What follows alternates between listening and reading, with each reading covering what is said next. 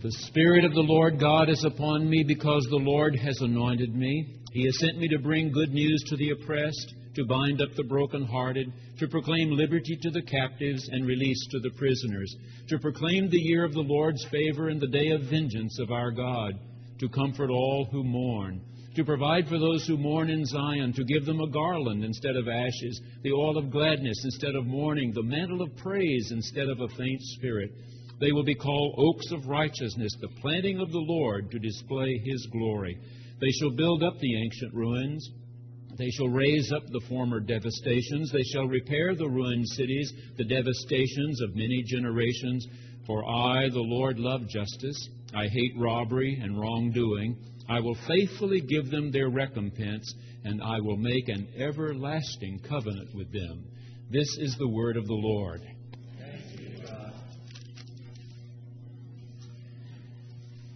I remind you again today that we've been dealing with this book of Isaiah 3 Sundays. The first 39 chapters were written by a prophet who lived in the 8th century, the latter part of the 700s before the Common Era. The northern tribes, 10 of them, have been destroyed by the Assyrians, so raped, plundered, intermarried, cities burned, that they ceased to exist. We still talk about the 10 lost tribes of Israel. Only 2 southern tribes remained, and together they were called Judah. It is in Judah that Isaiah wrote and preached, encouraging the kings to do what was right. In the 6th chapter, he said, in the year that King Uzziah died, I went into the temple, and there I saw the Lord, holy, mighty, the seraphim singing of Him, holy, holy, holy. His whole train filled the sanctuary. I fell down on my knees, for I was a man unclean, a man of unclean lips. And the seraphim flew to the altar, brought a hot coal, and touched it to my lips, and said, Be clean. And I heard a voice of the Lord saying, And who shall go for me? Who will speak for me? And I said, Here am I, Lord, send me. That prophet produced for us 39 chapters. And then there was a silence of more than 150 years. There was a momentary attempt at reform at the time of Isaiah, but it didn't last long. And soon the kings were more unjust than they had ever been before, the people taking advantage of the poor, the impoverished, the marginalized. And the dreaded enemy came. Not from Assyria this time, from Babylon, modern-day Iraq. The Babylonians came. They looted the magnificent temple that stood atop Mount Moriah. They looted the king's palace that had belonged to the sons of David, great and grandsons of David. They set fire to both of those beautiful buildings, burned the gates so that the city was defenseless, and if not defenseless enough, they tumbled down the stones around the walled portion of the city. The last vision the people had was of fire, of smoke, of devastation, as they were force-marched all the way to Babylon. But 150 years later, a new voice. The tenor will voice that scripture tonight when we come at 5 o'clock for Messiah. Comfort, comfort ye my people. Speak tenderly to Jerusalem. 50 years before a stronger power yet came from farther east. Think modern-day Iran, the Persians. The Persians overran modern-day Iraqis, the Babylonians, and told the Jews they could go home. But the Jews who were still living, who had once seen the homeland, were 10 years old the last time they saw the city. It was burning. It was devastated. It was destroyed. Most did not go home. They stayed on now, believing the Persians would deal more fairly with them. They stayed in Babylon. They stayed in Persia. They produced great volumes of work called the Babylonian Talmud, the Persian Talmud. Not many went home, but those who did found it in horrible condition. After 50 years, the Canaanites had reasserted themselves. They held all the best watering holes, all the best wheat fields, all the best vineyards. They had not rebuilt the gates of the city. They had not rebuilt the walls. Jerusalem was vulnerable to any and every passing enemy. Into that devastation, we have a third writer. Scholars believe a disciple of the second Isaiah. But too late for that one to be the writer. This is another who writes these powerful words today. I've underlined 4 things that I think are very important. The Spirit of the Lord God is upon me. He has sent me to preach good news to you. If you want an idea about how really radical these thoughts are, remember that when Jesus stood in the synagogue in his hometown and read these words or recited them from memory, there were some who wanted to kill him, who wanted to throw him off the side of the hill. Because the oppressed want to hear these good words. The poor want to hear these good words. The marginalized want to hear, but those who have things going well for them don't want to hear. Not about new things, not about radical new things, and they wanted to throw him off the side of the hill. So hear these words. The Spirit of the Lord God, when we have Lord God right together, I remind you that these are two different Hebrew words. The word Lord translates the name given to Moses at the burning bush, a name the Jews had never had before. When Moses was told by God, I want you to go back to Egypt, we're going to face down Pharaoh, he begged for a new name, one that nobody else knew. And God said, okay, I am Eye Asher Eye, shortened with the first four letters of those words to Yahweh, most often translated, I am who I am.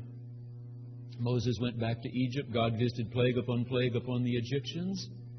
This one is the one described in Genesis chapter 1, verse 2, as having such a strong breath that he could drive back chaos and bring order, that he could drive back darkness and bring light. That this powerful Spirit of the Lord, when breathed out of the nostrils of God, could part the waters for the Israelites to go home, leaving Egypt. That one has come to me, this writer says, and told me to bring you good news. Good news. I got a call just after Christmas, a long time ago, when I was an associate pastor in Houston. It was 34 years ago. Bishop Paul Galloway had my district superintendent call me and say, you're going to move next Thursday to Beaumont, Texas. You will be the new pastor of Trinity United Methodist Church. The bishop wants you to know a few things about that church. It's a very young suburban church. They grew very quickly, up to 2,500 members. They've now shrunk back to 2,100 members. They bought 10 acres of land, just one block off Interstate 10, a very beautiful piece of property, but they built their buildings and decided they couldn't pay for them. Not only could they not pay for them, they couldn't even pay the utility bills on them. They're more than $25,000 behind on the gas and electric bills. They have no money. The bishop thinks this is a wonderful opportunity for you. You will move next Thursday to Trinity Church. I heard that my immediate predecessor had gone there 3 years before to try to right all those wrongs, and his idea of the way to do that was to talk to them every Sunday about money, about how cheap they were. Give more money, give more money. So all the prospects ran out the back door. Nobody was joining the church. People don't want to join something that's dying. They want to join something that's going, something that's moving. And so I resolved before I preached that first Sunday that as long as God left me at Trinity Church Beaumont, I would end every sermon with these words, and that is the good news as I understand it. And for 7 years, I finished every sermon with those words, and all week when I was working on a new sermon, I knew I was going to have to come to that sentence. So I was very clear about having good news. And that is the good news as I understand it. There are churches that beat up on the people who go to them. I'm always amazed how many people go to churches where the preacher just beats up on the people week after week after week. We have to talk about sin sometime. The Bible talks about it quite often. We have to talk about money occasionally. The Bible talks a lot about it. But every sermon ought to end with good news. With good news. The Lord God, Spirit has anointed me to preach to you good news, this writer says.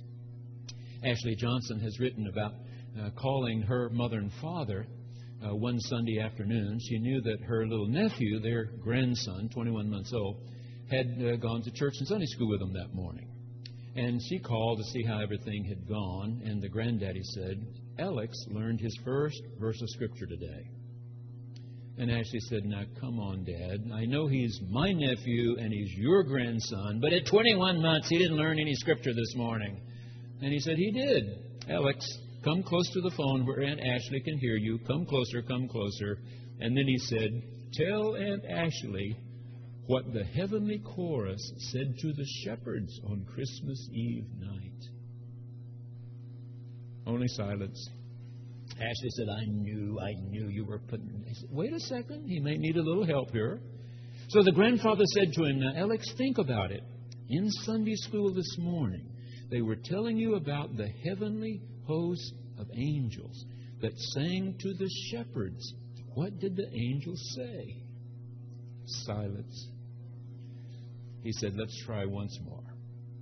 The angels of God came to sing to the shepherds, and they said to the shepherds, be not, and this little boy said, Foid! And he said, that's it. Ashley wrote, you know what? That wouldn't be a bad first verse to learn.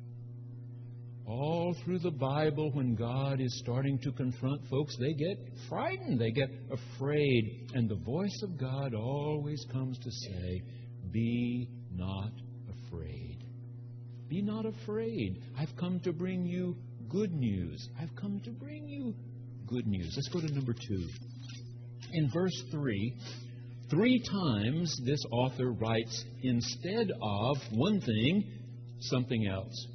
And it's all about mourning, people who mourn.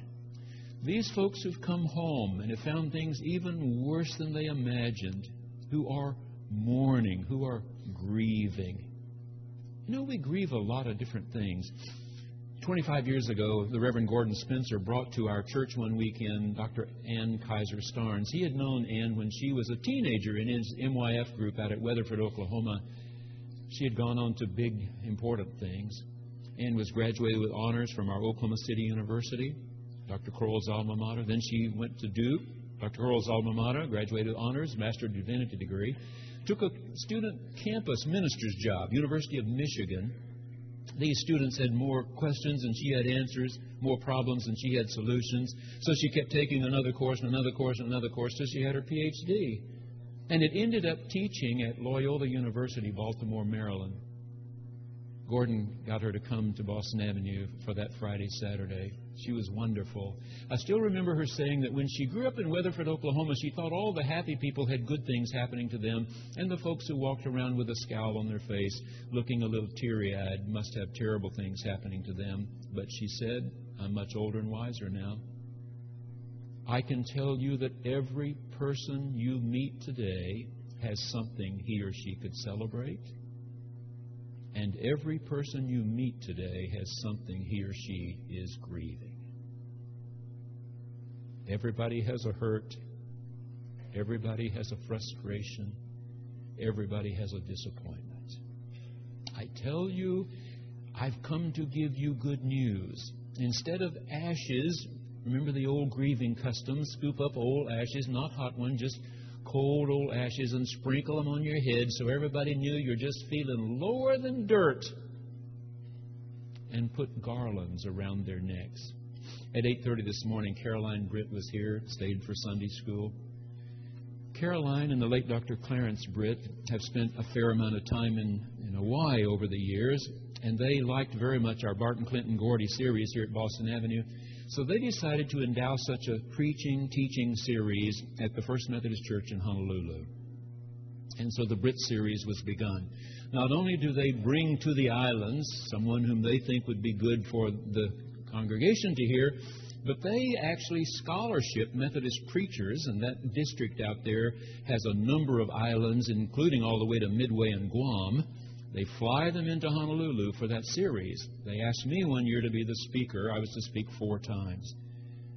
The first time I was to speak, worship service was very familiar to me. Then I was introduced, and just as I stood up, Dr. Britt stood up in the congregation and came forward and put a beautiful lei around my neck. Wow. I'd had one at the airport, but it wasn't as pretty as this one. It was beautiful. I could smell the flowers. They were fresh, wonderful. The second presentation, they introduced me. Mrs. Britt stood up, came forward, put this beautiful layer around my neck, more beautiful than the first. And the third time I was introduced, they came with a third one, and the fourth time, a fourth one.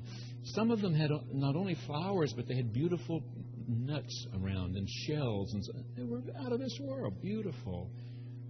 What an encouragement to have two people I admired and appreciated so very much want me just before I preached to know I was appreciated.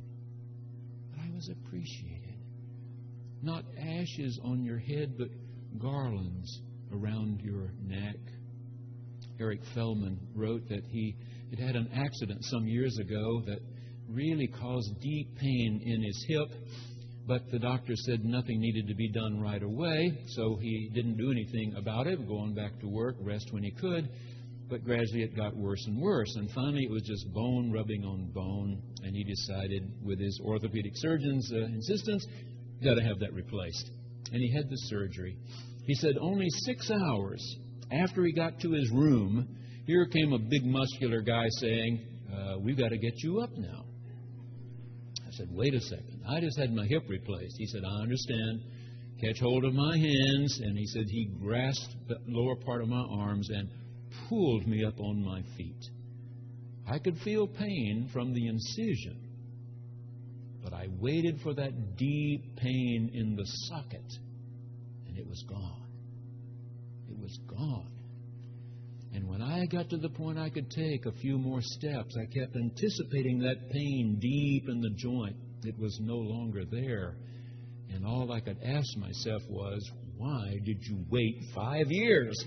Why did you put up with 5 years of pain when it was not necessary to go through that? He said, in so many relationships of people I know, in organizations, in families, in classrooms, he's a professor, there are so many deep hurts and pains that if only they could be excised, people could quit grieving and could enjoy a garland. A garland. Number 3, instead of a faint spirit, a mantle of praise. You remember when Elijah placed his mantle on Elisha, that the power passed, if you would. The stole moved from one to the other. And instead of a weak, faint spirit, a mantle of praise. How much more we all love to be praised than to be criticized or put down? Marianne O'Rourke said that for Christmas she wanted to go to a special restaurant in New York City. She invited some good friends to go with her, and they said they would love to.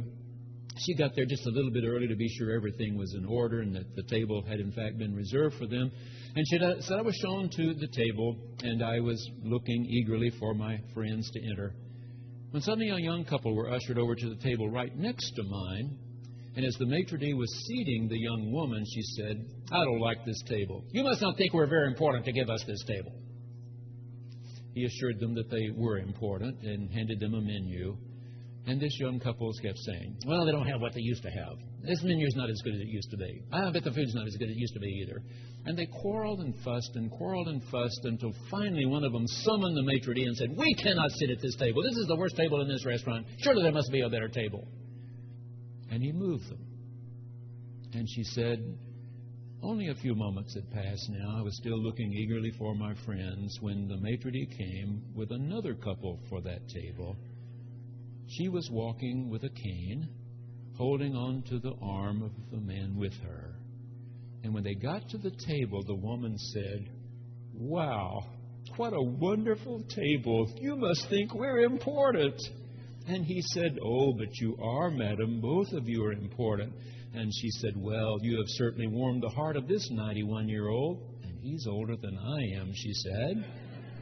And they sat down, and Marianne says, as I waited just a few more moments for my friends, I heard her say to him, wow, look at the menu. Look at all these things. How are we ever going to make a choice? And he said, well, you know, it's sort of like the museum this afternoon. Some things were even better than others. We had to sort of choose the very best ones. She said it was amazing. Just as my friends arrived, I heard that first couple still complaining and saying, I don't think we'll ever come here again. We've not been treated properly. and said, a faint spirit, a weak spirit, or a mantle of praise. Number 4. This is where I got the title for today's sermon. I, the Lord, love justice. I hate robbery and wrongdoing. And then he goes back to these to whom God wants good news spoken and says, they will be called oaks of righteousness, the planting of the Lord. I told you that a few years ago our Oklahoma Conference for Community and Justice was trying to tell our story to greater numbers of people. And we asked David Littlefield and his agency if they would be willing to give us their expertise in designing a new campaign. And they decided on a campaign called Join Our Hate Group. You may have seen television commercials. The Tulsa World was wonderful, gave us a whole page. Join Our Hate Group. We hate bigotry. We hate racism. We hate injustice. We went on and on with those things that we felt God hated, and therefore we should hate also. But God, through this great prophet, later for us Gentiles, through His Son Jesus Christ, who would recite these words at the synagogue in Nazareth, that the Spirit of the Lord God is upon me, and that those who hear will be the Lord's own planting. They shall become oaks of righteousness, trees that were seen to have great strength to stand tall with dignity, to do the things that God loves, not the things that God hates. Sue Monk Kidd, in her book she published a year and a half ago called First Light, reminds us what the word compassion really means. I had Latin in college, so I knew this. But compassion begins, as a number of our English words do that have come from Latin, with the C-O-M, which in Latin is C-U-M, and it means with. And passionare has to do not with just feeling kindly towards somebody, it has to do with suffering. So to be compassionate is to suffer with. To suffer with. To understand as best one can what it means to be poor, weak, sick, discouraged, helpless, and to be instruments for what God loves rather than what God hates. She recites a passage from Dr. Elie Wiesel's book, Night. That book has haunted me for years. You know that Gail and I went to Majdanek in Poland. It is reputed to be the best preserved of all the Holocaust camps.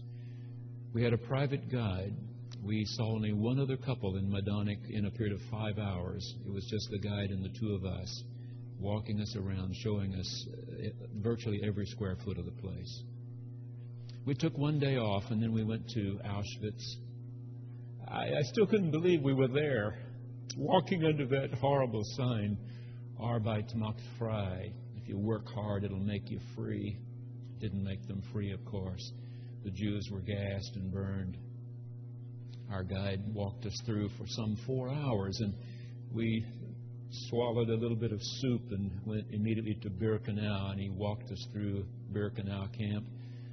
Made famous by Schindler's List now, the Judenrampe, where the train actually pulled into the middle of the camp and people were sent left and right. In one scene in Night, Elie Wiesel describes how the Allied forces were getting closer and closer, and the Nazis finally saw that they were not going to have time to gas and burn all the Jews. So they were trying to move them ahead of the Allied forces so that others would not see these horrible things they had done. Elie Wiesel and his fellow prisoners were wakened one morning before daylight and marched out into the courtyard where they were told they would wait until their train came to take them to a camp farther north and east. It was snowing. They'd had nothing to eat the day before, nothing.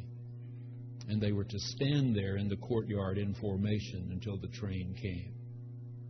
I stood in that courtyard and tried to imagine what that would be like with these hundreds of men in rags standing in the snow waiting for a train that did not come. Before daylight, after dark, they were still standing. They had nothing to eat, nothing to drink. And suddenly one man noticed that the fellow in front of him had a little pile of snow that had collected on each of his shoulders. And he took his spoon out of his pocket. Don't lose your spoon. There might be a little bit of gruel. There might be a spoonful of soup. Hold on to your spoon. And he scooped up the snow off the shoulder of the man in front of it, put it in his mouth, put his spoon back in his pocket. But another had seen it. He looked around to see if any guards were noticing who would not approve of this behavior. And when he saw none, he took his spoon out and took snow from the shoulder of the man in front of him, put it in his mouth. And one man after the other saw and scooped the snow off the man's shoulder in front of him and put it in his mouth.